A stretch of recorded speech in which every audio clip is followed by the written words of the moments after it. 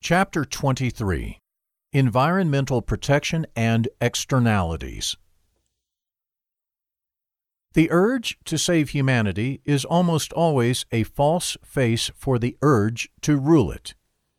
Henry Louis Mencken, journalist and cynic. A free private city is interested in a clean environment because otherwise it will not be attractive and will have difficulties attracting productive residents. But a clean environment does not require tens of thousands of laws, regulations, and directives. Protection of individual rights. In principle, environmental protection in the free private city is based on the protection of individual rights. Environmental damage is unthinkable without affecting property, possessions, or persons.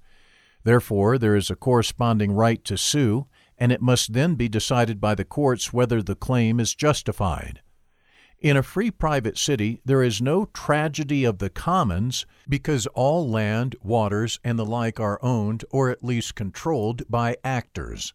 This applies in particular to the city operator himself, who in addition to his administrative activities is also under private law the owner of land, streets, and squares, and as such can use his right to sue in cases of environmental damage in the interest of the other contract citizens, on behalf of all, so to speak.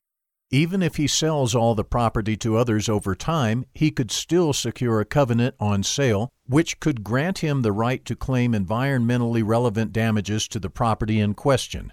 Or he could have a general right to sue for the impairment of third-party rights by emissions of all kinds, liquids or solids, smoke, noise, even odors. Most textbook problems are thus already solved. If the acts of pollution go beyond the free private city, the host state or neighboring states are also entitled to injunctive relief in addition to those directly affected. Balance of interests. The protection of property cannot be absolute. Otherwise, a landowner could prohibit all vehicles from passing his property because of noise emissions. In the sense of the proposed development of the law by courts, the problem could be addressed by regulating in the citizen's contract that a socially adequate use of property or possessions does not justify a third party's right to an injunction. What is then socially adequate in individual cases would be determined by the courts, for example on the basis of widely recognized thresholds. Of course, these can change over time. While noise from conventional combustion engines is nowadays considered socially acceptable, this may no longer be the case in 25 years' time because quiet modes of transport may be widespread. As always, with indefinite legal terms, a certain vagueness remains. That is unavoidable.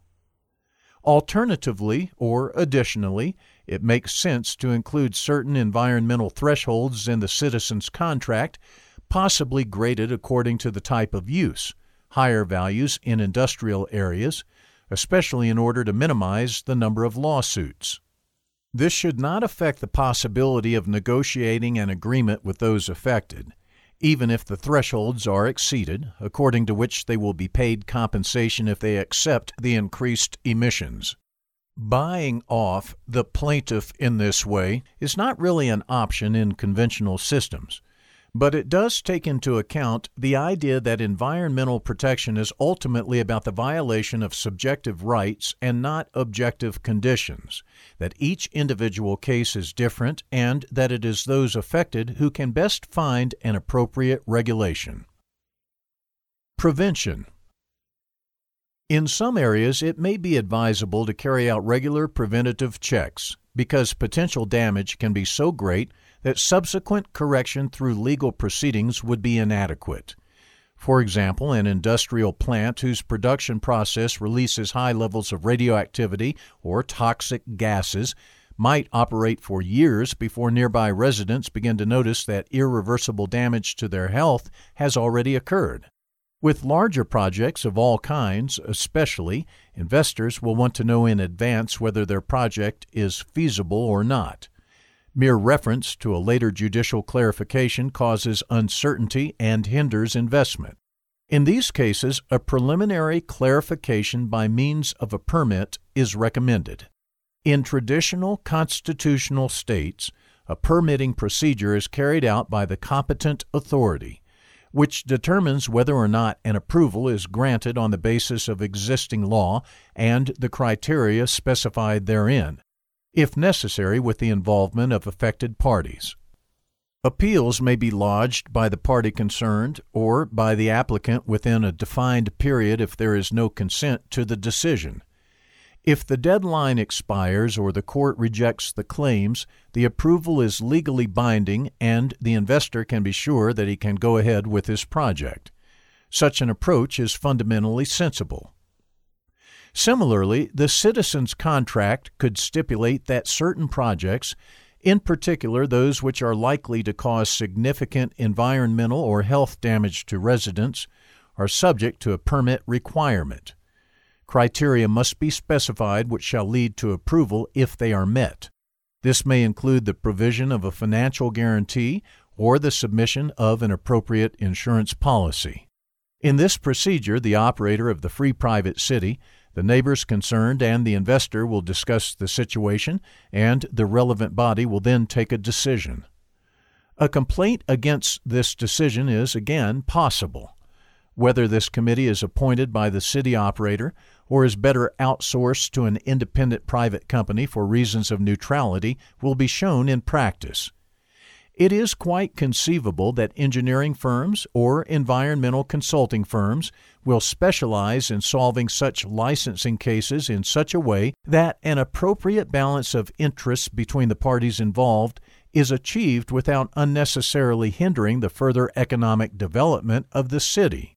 Such a procedure is also in the interests of the applicant, because the underlying questions are then clarified, and he does not have to fear numerous legal battles during the operation.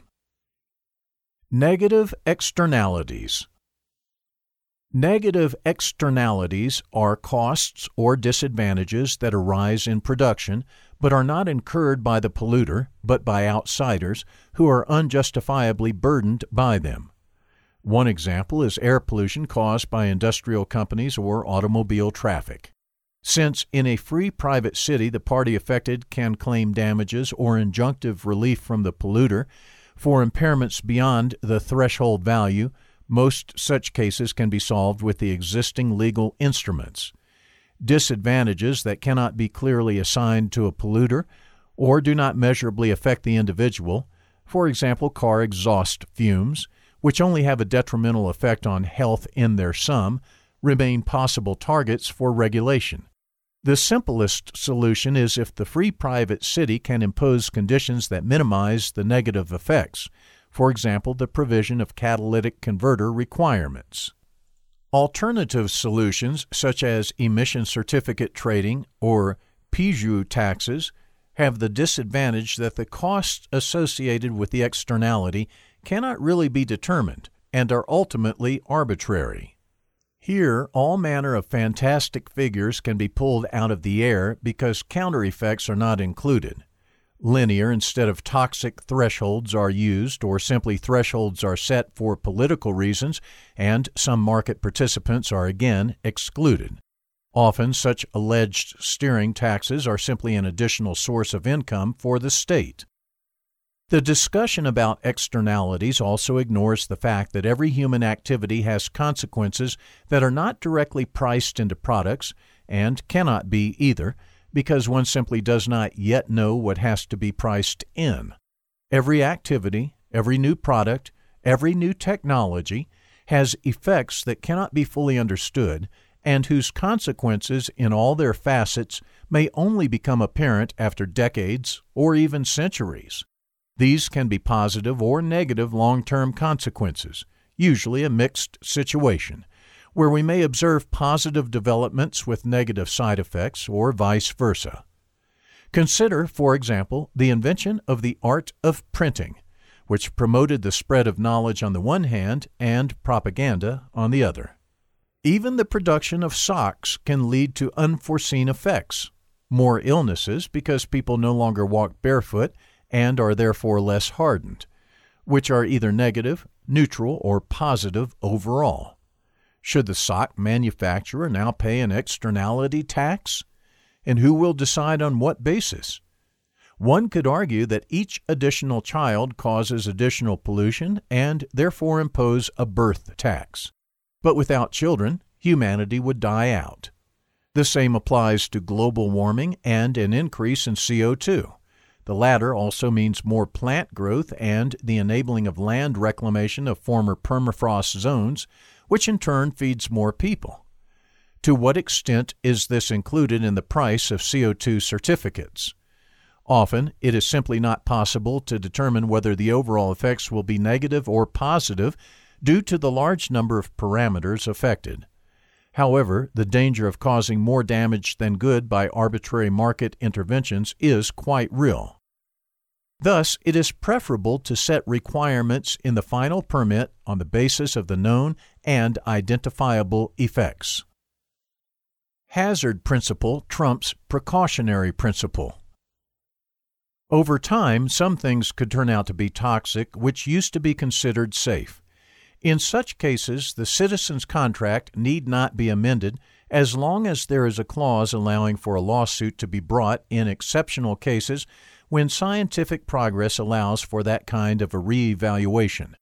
Any person concerned, such as the neighbor of an establishment in which this substance is manufactured or used, or the city operator on the basis of his contractual right of action, could then assert an impairment of property or health by referring to the corresponding new findings. Alternatively, the adjustment of threshold values may be left to a body which may then act on its own initiative or on request. In both cases, it must be assumed that the hazard is real. Therefore, a reason-guided, free private city will fall back on scientifically recognized toxicity limits, such as those developed for work safety purposes.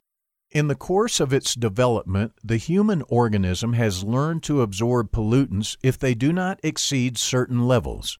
The dosage makes the poison. Toxic thresholds are based on this principle.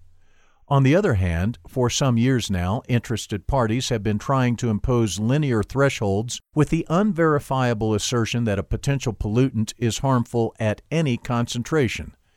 If the population is only large enough, the statistically linear calculation results in thousands of avoided deaths per year with each reduction of the permitted limit. This is, in light of the absorption capacities of the human body, not only unscientific, but ultimately also a license to destroy any industrial and agricultural production by arbitrarily lowering thresholds. There is also expressly no precautionary principle in the free private city in such a way that any theoretically conceivable damage would justify prohibiting new projects and technologies. The principle of damage, real damage has occurred, and the principle of hazard, damage is probable and specific damage expected, applies in favor of innovation. Anyone who affirms a strict precautionary principle, as the affluent societies of the West are increasingly doing today, should already have banned fire. Risk aversion is gradually transforming dynamic communities into prohibitive societies. This is supposed to be distinctly different in free private cities.